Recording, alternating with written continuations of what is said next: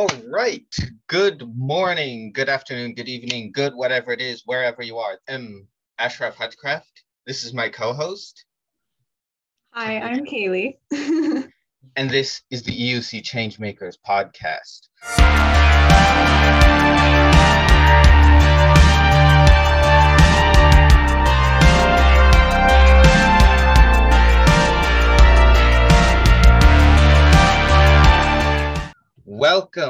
Welcome listeners to season 2. Today we have wonderful guests, the previous co-chair of UCSA and the graduate student in Black Studies and Race and Racism, Nati Zamisa, and the current chair of UCSA, Summer Solms. The subject of today's podcast will be what is UCSA, what is the EUC, and about the student strike that was thankfully avoided earlier this year. But before we get into all that, I would like to begin with some acknowledgements. The first is for the EUC Dean, Alice Havorka, for supporting our student outreach initiatives. The second is to Rosanna Chowdhury, the Experiential Education Coordinator, who's a fantastic resource for jobs and work-related opportunities in the EUC. And the last, but certainly not the least, is to the Huron-Wendat, Anishinaabe, and Mississaugas of the Credit First Nations peoples, who hold the Treaty of Rights to the Dish with One Spoon Wampum Belt, which governs all of the Great Lakes. And without these first people of Turtle Island, we would not be here today. So they deserve to be thought of in all aspects of our continued activities.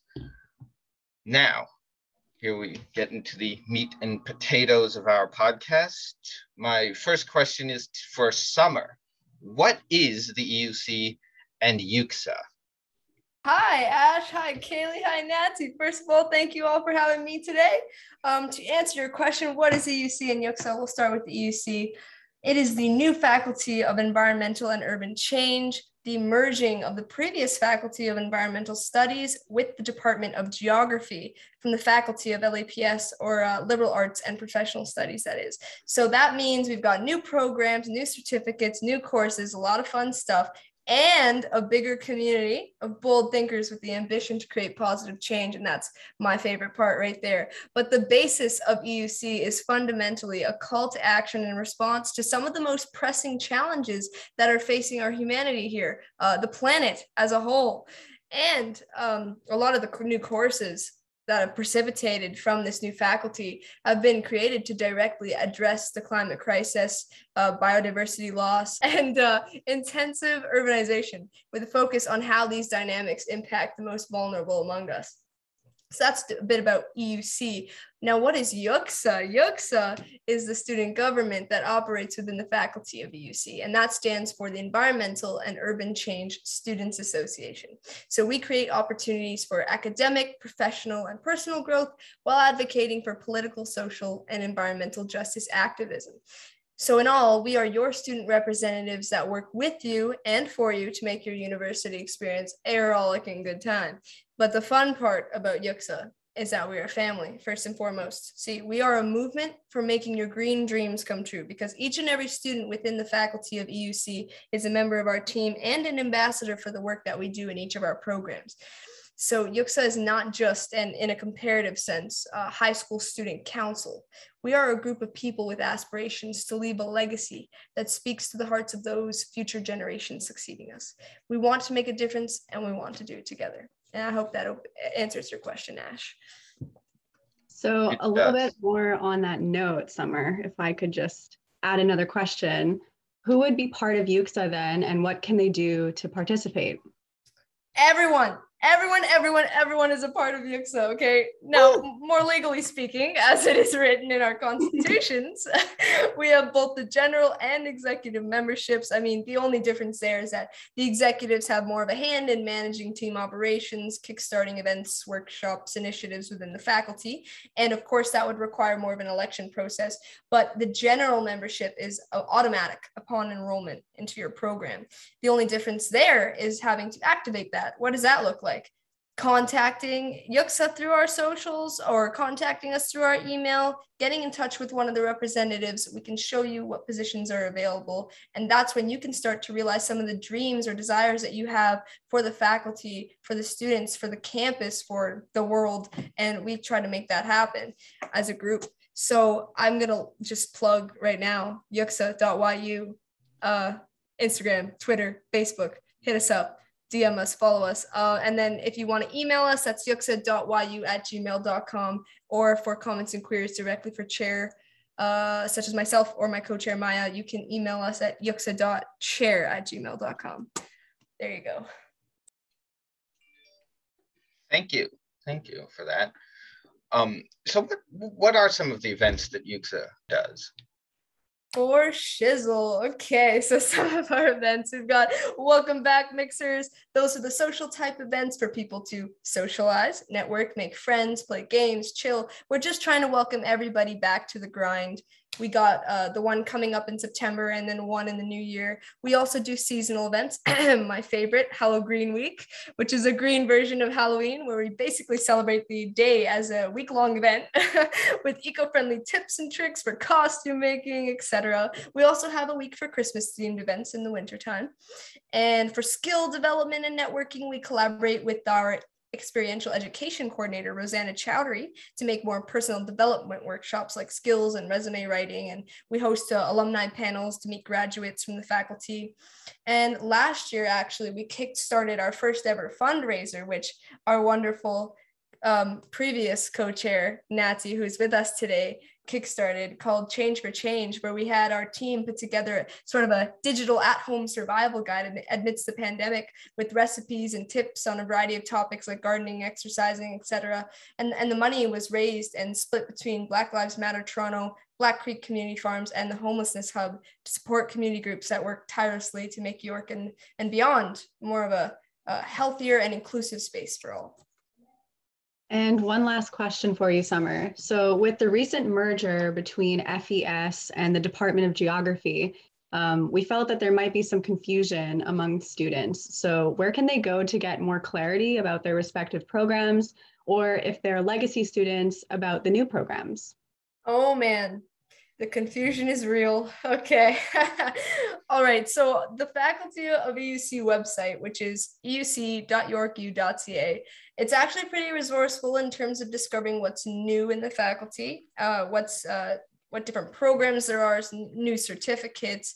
However, for the legacy students looking to inquire about programs and certificate switches, or just in general about where they are in their program, I recommend that you get in contact with your student success coordinator. That would be Ann T for the environmental studies legacy students, such as myself, and you as well, Kaylee, or Ann Ralph for the geography legacy students, such as Ash, and you can book an appointment with them. They're super kind and caring, very flexible when it comes to meeting up for discussion, and they will have the answers to most of these questions. For example, I was switching from an old certificate, Sustainable Energy, to the new one, which I believe is Climate Solutions and Sustainable Energy. Anyways, I spoke with Anne and she got me the information I needed on how to make that switch. So shoot them an email if you are an environmental studies student. That would be Ann TSIR@yorku.ca, or Ann Ralph. This is Ann with an E, very important. It's Ann with an E, R@yorku.ca, and shoot them an email. Thank you, Kaylee. Both Anns, in my experience, are extremely helpful and very kind and punctual on their responses to your emails. So definitely shoot them a message if you have any questions. They're really, really great. They're living encyclopedias. That's all I have to say. Honestly. Okay, so my next question is it's relating to how you mentioned urbanization, and either you, Summer, or Nati can answer this one, but we do have urban studies as a course. So how does urban studies as a course teach us about the effects of urbanization, both from an environmental perspective and from a social perspective? Summer, I mean, you've been hard hitting with the answers. You're just coming with your A game. And Natty, my throat right now, if you could see the can of La Croix that I have in front of me, I'm always plugging for La Croix. By the way, guys, any grocery store, health food section. No, I can try to start us off, you know. Wow, this is a really, really great question. And I think it starts with like looking at, you know, what the urban is, right? And we had a course, I guess, before the merger that some folks might not be too familiar with, but I think it's still kind of handling its way through EUC. And that was urban and regional environments. And understanding that, you know, the urban is something that we constructed, and it's one of those constructed environments, right? And really what we did in the faculty was explore the kind of relationships that happen there, the kind of interactions that happen in the different environments. How, you know, when you start to construct or create an environment, you actually are producing, you know, a downstream effect that multiplies and creates other environments. And, you know, the way that it connects with planning is that when you can see and analyze the kinds of interactions that are happening there, well, you can effectively plan. And you can also learn from the mistakes of planners that were there in the past, right? So looking at the mistakes of revitalization period. Sorry, yeah, it's a really, really great. Anybody get into urban and regional environments. It was fantastic. And then in your master's, you can go and do your law degree. It's just anyway, learn more from UCSA, learn more from EUC. But you know, just to kind of close the loop on the question, it's learning from the mistakes of the past and the way that different environments were produced and the way that they interact with each other, and trying to foster and create the best kind of environments, whether they're ecological, social, built, physical, whatever that might be, for future generations, right? And that's kind of the whole goal, right? It's about preserving these environments and, you know, when necessary, you know, no longer preserving them or conserving them, because they tend to have a particular impact on maybe certain folks from certain groups that access certain environments. Okay, that was great. Do you have any questions, anything to say, Kaylee, before we move on to the next subject? No, I'm good. Other than like, it's great that, you know, this entire program is about seeing the interconnections between human and nature, and just really about how we can improve and plan for the future better, and just hope that our, you know, our impact is a positive one. I think that's really what this entire faculty is just trying to push, which is, it's inspiring, gives me hope.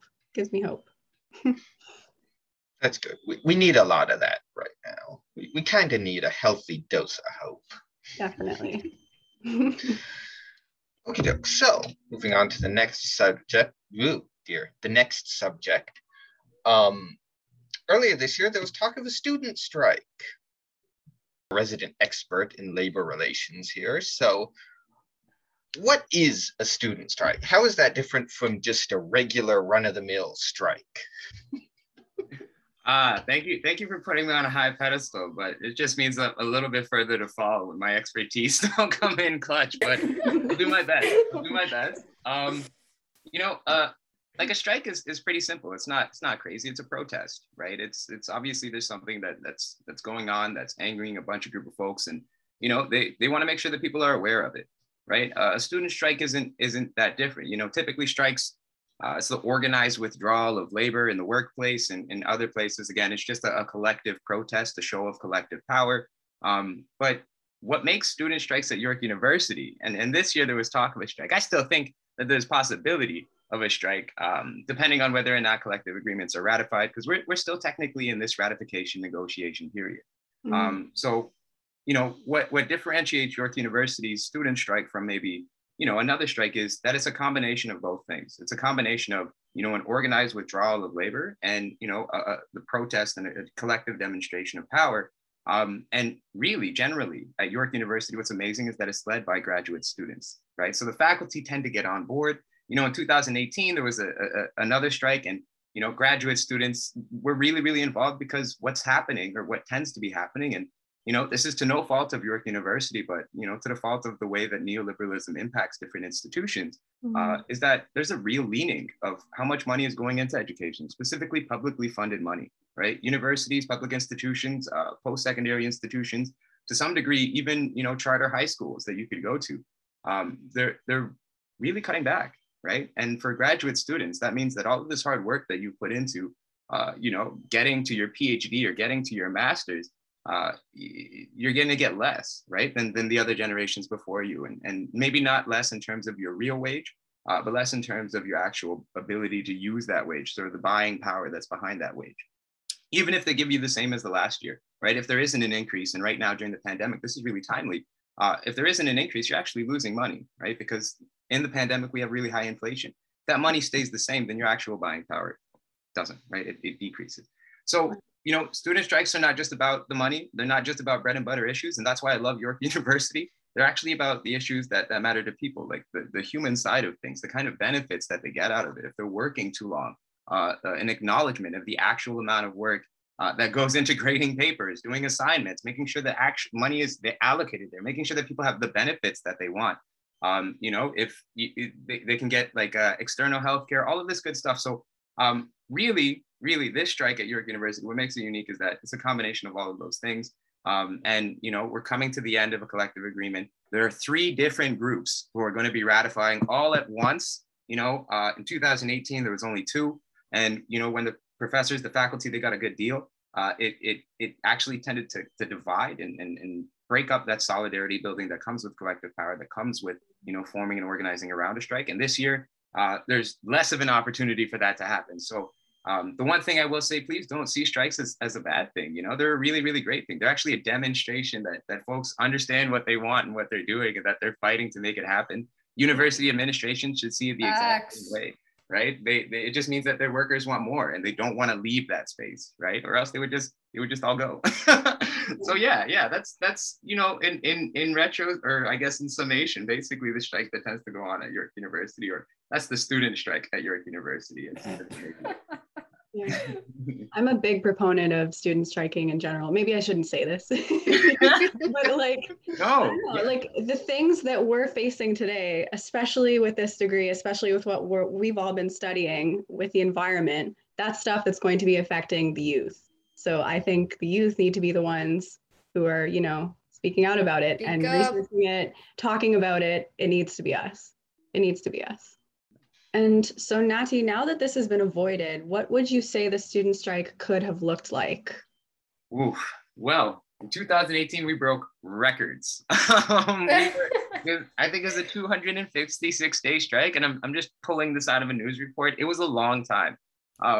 But I think that this would have been an even more timely strike. And I think it would have looked like, it would have been a struggle for the groups, the bargaining units, right? It really, really would have been a challenge because of everything that's happening with COVID, because they're dipping into the reserve funds, and also because, they can't set up picket lines. The visibility of their strike action wouldn't be there, right? And then you can't garner sympathetic support. You can't garner sympathy from other unions. And what that sympathy really is building solidarity, right? Sympathy is just acknowledging that this is what's happening. Here are the issues, right? And then the other unions, the other groups, whatever the community organizations, environmental organizations, they show their support in the various ways that they can, whether that be, nonviolent civil disobedience, whatever it might be. So I think there really would have been a complex of trying to work out, not being able to do this picket line, and not being able to, or having to deal with the pressure of COVID-19 at the same time as,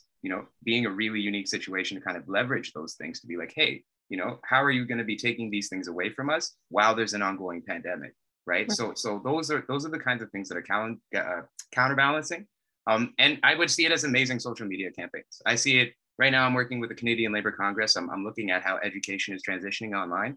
It would be a whole new communication medium. And I really do think it would have been extremely innovative. I do hope that there's still organization for the different units at CUPE around that kind of innovation and really trying to connect with people beforehand, proactively before striking.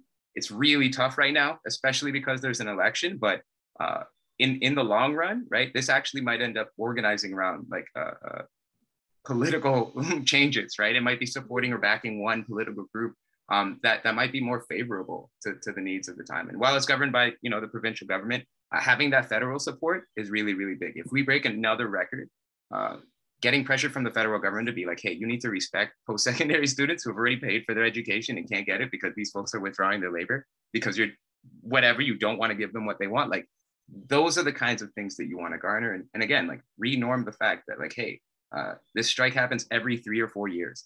There's obviously a problem between the relationships between post-secondary students and post-secondary institutions. And it's not just in York University or at York University. It's also happened. There was a college strike that was also a record-breaking strike. So I think we would have seen new records or new modalities of organizing, not just students and not just sympathizers, but everyday regular people. Right? So that's what I would say. And guys, don't forget to vote for your International Man of Mystery, Austin Powers. Stay groovy, 2021. Don't forget. On the real though, vote this election. Vote. I don't even. If you vote for the opposite, I don't think that there's an opposite in the political spectrum. But do vote. If it's national Man of mystery you want in power, do it. But show up. Show that you have a voice. Show that you care about your voice. Stand. Yeah, exactly. Number one way to make your voice heard. Honestly. Amen. The pandemic looms large over everything right now, right? Amen. I mean, you kind of hit on it, but sort of how did it affect, if you know, how did it affect the negotiations on both sides? It's a good question. It's a very good question. And I wish I had more, concrete information. I didn't come as prepared as I should be. But it is a huge pressure. I already spoke a little bit about the political dimensions, but also at the bargaining table, at the negotiating table, right? The union is at a distinct disadvantage. From some perspectives, they're at a unique advantage.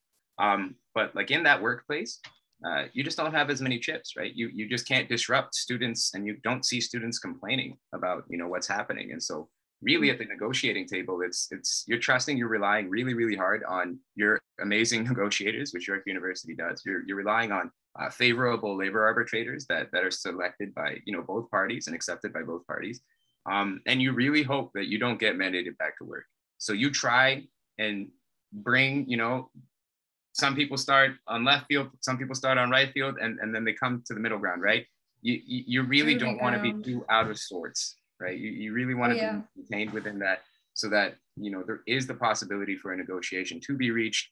And again, I'm actually unsure if a negotiation is reached. I don't know if the collective agreements have been ratified, right? So maybe this is just an organizing period. Maybe the bargaining units are waiting until a more opportune time for this to happen. Like when students are about to come back onto campus, they've been waiting 1.5 years, 2 years to come back onto campus. And then there's going to be like these people who are preventing them, or essentially putting barriers in front of them from coming on. And, respect the picket lines. That's what I will say, because those people are not trying to stop you or anything. They're just trying to tell you there's a problem at the place that you're going to. Please be aware of that problem. And, if you can actually understand it, you might have a reason to not want to go there, right? And so talk to them, listen to them. Well, you answered the next 4 questions I had. That's one answer. Oh my God. Love Natty. I'm here. No, they were great questions, really had to think there on the spot. And I hope there's some folks who hear this and are like, yeah, let's engage and talk about this, and let's correct Natty and tell them our thoughts. Well, my email's gonna be flooded. Well, at this time, and timestamp too with the podcast. Bit of incorrect information. Oh yeah, this is a good time to plug our email address, because now we have a separate email address. Oh yeah, woohoo! Let's go. Let's go. It's changemaker.podcastyu@gmail.com. So say that again. One more time. Encore. changemaker.podcastyu@gmail.com. And why do you email us? For anything, suggestions, criticism, conspiracy theories. Theories. We both love a good to talk about a good conspiracy. Ash and Kaylee will get you a feature, of course. If you guys have anything you want to say, come on our show. Yes, we're always open to guest ideas, and subject ideas. So yeah, send us your email, and props too. We always love props. We always like an email like, yeah, I really like this bit. Just asking, fishing for compliments, eh? No, Compliments are good. We all need a good compliment once in a while. It's true. We have a news and discussion segment coming up. Yes. Do either of you want to stay on for that? I'm down. But I have one quick question. I have one question for all 3 of you, because I feel like folks know what UCSA is now. Folks know what EUC is, and folks know the kind of stuff that they're planning. But, I was the co-chair last year. I know the ins and outs. And I want to ask y'all. I'm no longer the co-chair. Just being super clear here. But what are y'all gonna do that's different than last year to make sure that folks are, really, really enjoying their time, really enjoying their time at the UC? Natty, Tell me. I'll have you know right now. We're launching something just next week. The Discord for the faculty. It's the online community. Okay, that stuff is huge. I'm telling you, the amount of work that went into that all summer. I plan for it to be a big thing. So that's the first order of business. Honestly, the next steps, we're just trying to figure out like events, whether or not online or in person, hybrid. That's going to be a challenge, especially getting the word out to the new students who are not used to this, right? They're not used to what Bess has done in the past and what YUCSA is doing now. So that stuff, I can't tell you right now because A, I'm going to be leaking that information and I don't want you to be the reason for that. And B, well, we got holes somewhere, but we ain't going to talk about that. Schedule's being made, Natty. Okay. No, it sounds good. Under lock and key. I like it. But I want it to be, it's under wraps a bit, but I want it to be fun. I want people to know that this is not just hard ass work for no smiles. Okay. We do this work because we love to do this work and we do it together. That's the fun part about it all. Nice. No, I love it. For me at least, I'm also the public relations officer. I'm really trying to like up my engagement. Like I've been on all summer on the social media pages for YUCSA, and I don't know, I'm just trying to like answer people's questions because people slide in our DMs and are like, hey, how can I join? I'm like from Schulich. I'm from like other campuses. I'm a grad student. Like we have a whole bunch of people come on. You hear her right now? This woman, the amount of work, oh my God, the amount of like, I can't even explain. You should see the new aesthetic on her page, FYI. Also, communications coordinator over here, chief of communications, Ash. He is the new host for this. I know you kickstarted it last year. He's taken the initiative to continue it, and you should see his agenda, which I'm sure he's showed you. But the team that we have this year has been grinding, and I appreciate it so much. Also, can I just add, since I got Canva Pro, I've been making like meeting agendas and really fancy and stuff. And our meetings, oh, they're so cool. Can I just say, pretty hype. Oh, I love to hear it. The standard has always been pretty high with y'all. I think, especially with engagement on the one side. Ash always taking care of communication, asking the right questions. I honestly, I don't know. I hope you showed the previous executive up, the whole executive. Please do.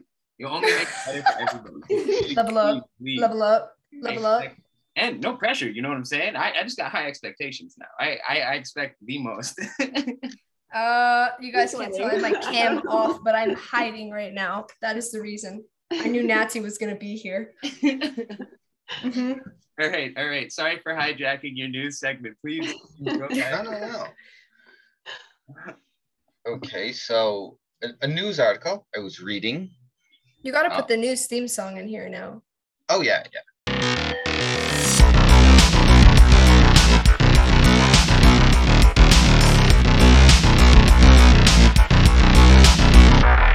Anyway, so there was a study done by the World Weather Attribution Scientific Consortium that said that recent floods in Europe were anywhere from 20 to 800% more likely to have been that severe simply because of ongoing climate change. And that according to the records, they've just never, like they said, it happens once every 400 years, but it wasn't supposed to happen because it only happened 200 years ago. So it's accelerating at quite the pace. And I should say more than a few people did die. And that's terrible. I mean, people are dead now because, well, there just wasn't enough to prevent that. There wasn't enough political action. There wasn't enough business action. Mitigation strategies for that. Yeah, the mitigation. Unprecedented flood. Exactly. The mitigation strategies didn't catch up to what was not necessarily what was predicted, because that's another point that Kayla will bring up, but the mitigation strategies just weren't there. So converse. No, it was a really fine way to dance around, the fact that climate change is very real. And when you don't address it, those are the impacts, right? There's a loss of life. There isn't just a loss of space. There isn't just, waste in terms of all the buildings that were destroyed, but there's evidence of a waste of time in terms of the way that we're allocating our resources and using things, It's serious, and people joke around climate change. They're like, oh yeah, it's gonna happen. There's nothing we could do about all of this stuff, but there's so much that we can do. All of those mitigation strategies, it's as simple as making sure that the ban on single-use plastics happens like 5 years sooner than it's supposed to, right? Which is yes, but like thank goodness, right? But like you mentioned it, you threw it out there, Ash, right? There's no political will. The willingness to actually do these things just goes against so much of what we're used to in society today. So like. We're putting our comforts and our norms and what we're used to before other people's lives, and because they're just not like, we're alienated to their lived experience. We don't live on the coast, right? So it's a big old issue, and I'm it's so unfortunate to hear. It's really, really unfortunate to hear. Accelerating by at 2 times the rate from 400 years to 200 years. That's it's crazy. Yeah. And the article mentions there's a climate scientist that's like in the article we were looking at about the Western Europe floods.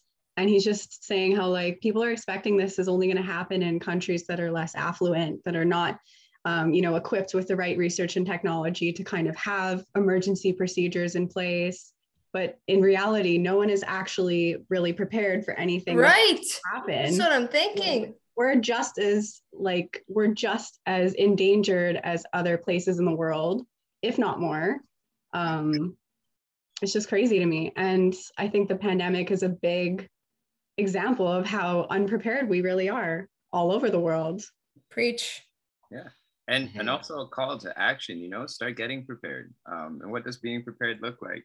Just doing your part, asking your boss to retrofit his buildings if that's even a possibility, right? Signing up for grants, being a part of things or groups like, the Climate Solutions Park, right? Like that's what preparing for an entire climate emergency looks like global, like this is the next pandemic, this is the next thing that's going to impact billions of people. It already is impacting billions. So exactly. And instead of like having alarmist headlines and just making it feel like everyone should feel helpless and there's nothing we can possibly do about it, it's like we need to actually start putting adaptive mitigation procedures in place, get people prepared. And the thing is, we can, but we're not. Yeah. Exactly. We can, but we aren't. Yeah. Nope. Yeah, because there's just too, at the risk of sounding extraordinarily controversial here, because there's just too much money in not doing it. Yeah. But hey, that's why I said, That's what? Actually, we're off the air. You make a great point. You really do make a great point. But that's why, if there's too much money, right? And right now, money is quote unquote power. Get in those political positions. Go beyond voting. Forget voting. Go and run for public office. Run as the mayor in your municipality. Be on city council. Like, do the things where you can get in position. Be the change. If you are not in a position of power, at least be a gatekeeper, right? Go to public go to public forums and speak on behalf of people that that also feel the same way, and go and meet up with those people so you can keep on learning, Like there's so much that can be done to make this money is power thing quake in its own boots, and like it's I know there's a lot of money in not doing it. It's the biggest thing that we're reckoning with as a society, but there's so much. There's so, like, literally you can be 18 years old, 19 years old and start running for public office, right? Like, do it. Speak to your neighbors. Be like, hey, this is a problem. Like, but yeah, no, I'm so sorry. I'm always about the action piece. So. Oh no, I was just gonna say I'm not really very good at running, I'm more of a walking kind of person, but it is very crucial that everyone at least tries it once in their life, I'd assume. So give it a shot, guys. Okay. Might run out of breath the first time, but I'm sure it gets better a few times after. Wait, join student clubs and groups like Active York and walk with some people beside you and just make that walking like 10 times better. There's so much. Haven't you seen those KD commercials for the Olympics where they're like run walking? What's it called? Fast walking? Fast walking. Yes. Oh my God. That's the way you do it. So good. It's all in the hips and the form. You can't see it right now. I'm doing a little salsa in The my chair. technique. Yeah. Did you ever see that? I was just thinking about that commercial. I'm always thinking about that commercial. It's like that one thing that lives rent free in my head. do you ever see that episode of Malcolm in the Middle? I'm old, everybody. That episode of Malcolm in the Middle, where the dad does the quick walk, Hal does the quick walking, and then there's his rival who like does it faster than he does, and he gets so obsessed and crazy, and he finds out he isn't actually quick walking, he's just doing minute jumps, and so he was cheating, and it was just hilarious. I remember a commercial like that too when we were younger. Like a bunch of dads would like compete and speed race around the block. I don't know. Having like this vague repressed memory come up. I've got the Yoke commercials repressed in my brain. I forgot those existed. Oh my God. Oh. We're definitely something. The song is now stuck in my head. Thank you. Yoke, me mama. I know like 5 words. Send help. I wrote it bilingual on my resume, but that's a lie. Wait, that was a lie? Oh my God. Myth. Well, you know, we're all bilingual in some way. Yeah. You can be bilingual if you have enough confidence. That's true. All the bilingual, we're gonna get a bunch of emails again from the bilingual people are like, oh no, I know like multiple languages, and like, good for you. No, it's great. It's great. I can that barely people... speak English, Ash. Yeah, honestly, man. most days. I'm like a half unilingual, you know. Unilingual. Yeah. I speak with my friends, and like they're like, "Hey, man, what did you say?" I'm confused. Does receptive bilingualism count? Because I can understand another language, I just can't speak it. Not so something. you That's know, something. yeah. Well, I mean that's halfway there. So do we have anything more to say? I noticed Kaylee had a side note on this. Oh, yeah, I guess I could put it in here now, even though we just spent, I don't even know how long on very different topics. But I don't know, I forget where I heard this, but scientists are saying now that their predictions for the severity of weather events were actually underestimated. So, you know, I think our whole lives we've been hearing about how when climate change happens, it's just going to be more extreme weather events. So like higher winds, more rain, et cetera, et cetera. But now scientists have come out and said, it's not only that, it's actually times like 1,000. So I don't know. I was just thinking about that. I forget where I heard it, but it's pretty scary that like, it's just accelerating. It's at such a point where like, we can't even predict it anymore. Exit, log out, delete. I don't even know. I'm just scared. Yeah. Truly. So I was actually reading a paper on just this subject earlier today. So it was more of an article, not really a paper. But I say a paper to make myself sound more intelligent. That it said so that because prediction models are based on legacy data. Yeah. So a lot of the data is compiled before the most severe effects of climate change have been realized. So it's changing so fast that the legacy data can't keep up with it. So the predictions are severely underestimating just how bad it is. Yeah. That's actually, I think if I read the article correctly, that's actually what they were tacking Western Europe's unpreparedness down to, is that they didn't have enough data from the past 100 years to even support that this would happen there. So it's pretty scary. Like it's all happening so fast. And so many people are unaware, or if they are aware, they're just ignorant to the topic. You know what I mean? Like they're not listening. Yeah. They're choosing not to understand. Like, yeah. I think to a point it might Which even is a be big problem. desensitization. Right. So often, but it's like, what are we going to determine as what are we going to deem as like really urgent versus just a little bit urgent? Like it's been urgent for our whole lives, at least, you know? It's terrifying. There's definitely a growing indifference. I don't necessarily think it's like, I do agree that there's like a degree of like desensitizing that's happening, right? Just like same way that, you know, there's a degree of desensitizing around everything that's been happening really recently. We're in such a unique moment in time, but I think it's just a general indifference, right? I think it's just, you know, being so alienated from the problem, being in cities that have really, really decent infrastructure, you know, like we're super, I guess, lucky to be in Canada.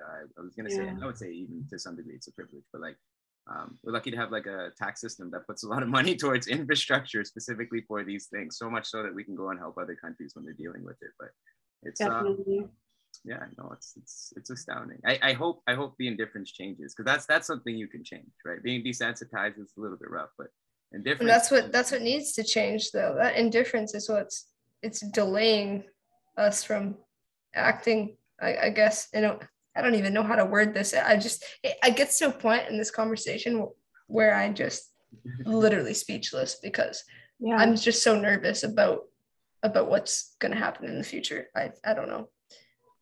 Yeah.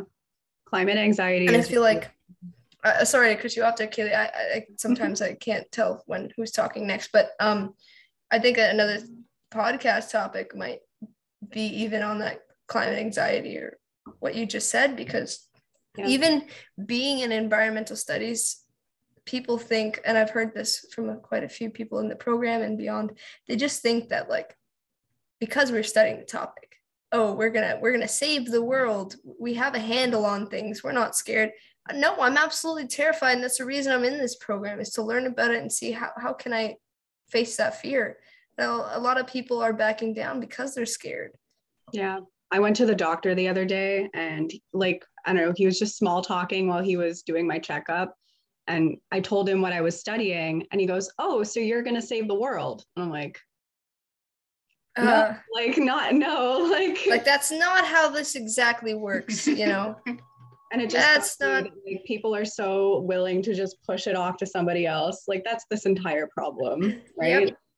No one actually wants to take up responsibility. Oh, on most days, every day, it's a thought in my brain all the time. I just wish that everyone in the planet could have the opportunity to be where we are in this program and to learn what we're learning, you know, because maybe then they'd realize, or I don't know, feel like they need to listen. I don't know.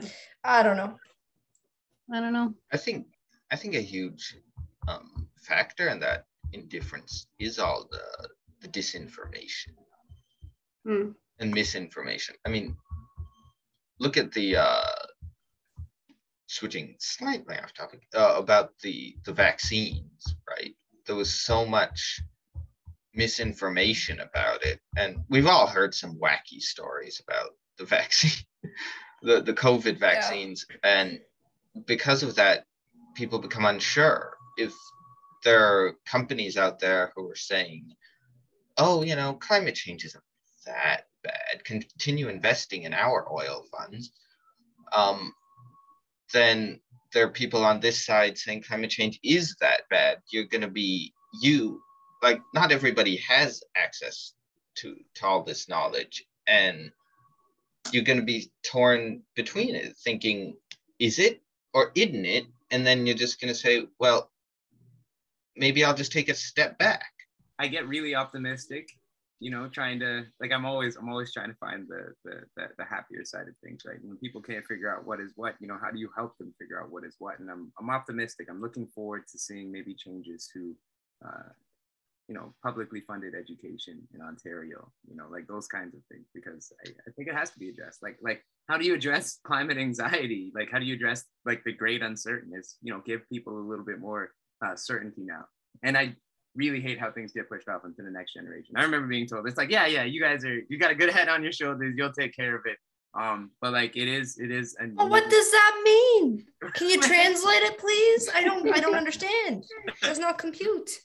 And it doesn't. You're just gonna leave us this garbage fire, and it's like our job to change it. Just leave us, the Gulf of Mexico. It was the Gulf of Mexico that was on fire, right? That's what it was. Yeah. Yeah, just leave that to us.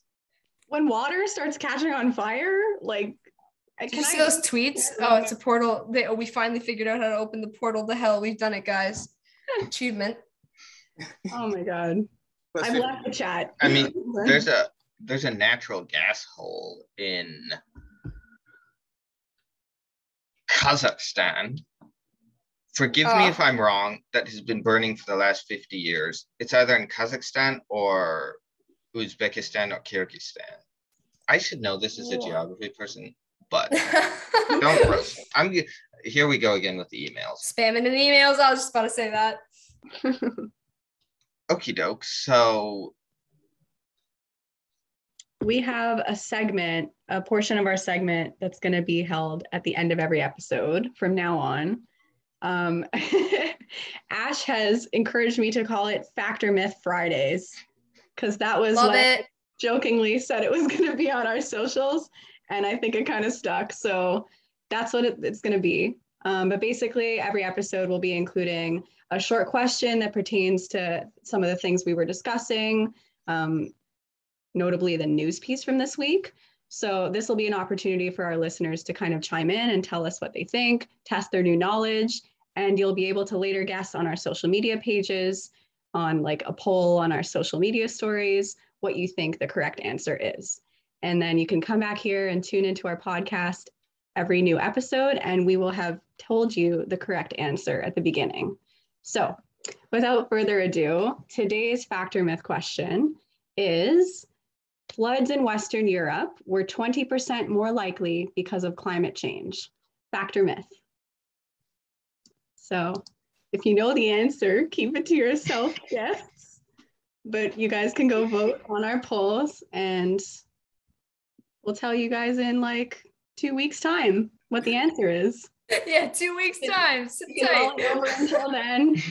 Just mull it over. I'm hyped for this new thing we're doing. Complicate that answer. Just send him an email blast. Like it's neither truth nor false. You know, like this is exactly. They're all questions. There isn't gonna be a third option. This is a yes or no poll. I just like to make our lives more difficult. That's okay. You're gonna be showing me up this year, okay? Let me throw wrenches in there. Well, we use wrenches to build things here. So if you throw them, we'll just use them to build something better. Yeah, my reflexes are very good. I'll catch it. My reflexes are garbage. I won't. I'm leaving the catching to Kaylee. I got you, Ash. You're already dealing with your brother in a Kool-Aid costume any minute now. I think it's the Kool-Aid costume for me. Okay, doke. Well, I think that about wraps it up. Why did I do that? About wraps it up. Thank you both, Summer and Natty, for coming on, for being great guests. For having a good laugh and always having wise things to say. Yes, definitely. Thank you for having us here, and it was a pleasure to accompany you guys and have Natty sitting beside us virtually again. Yeah, no, thank you for having me and for the high praises again. It's always a pleasure. You know, I am excited to be here again. If there are gaps, if you want more people on your conspiracy theory episodes, I'll be there. Oh hell yeah! I'm also going to encourage folks. You know, we had Noor last season come and join us. It was an awesome conversation. So folks, come and join. Yeah, definitely. Thank you both. This has been really fun. Cue the outro music. Not quite yet. Not yet. We still have some plugging to do. So. All right, y'all. I'm Googling. All right, take care. I'm going to eat some poutine now, guys. Take care. Bye. Enjoy that poutine. Bye. Bye, y'all. Okay, doke. So, next episode, we'll be having YU Fossil Free on. We're going to be talking about the divestment campaign and how they are calling for York University to essentially get rid of its shares in the fossil fuel industry. Have a wonderful 2 weeks, everybody. We'd be very lucky to have you. And our email is changemaker.podcastyu@gmail.com. Yes. Thanks again for joining and have a good one. Have a lovely Friday.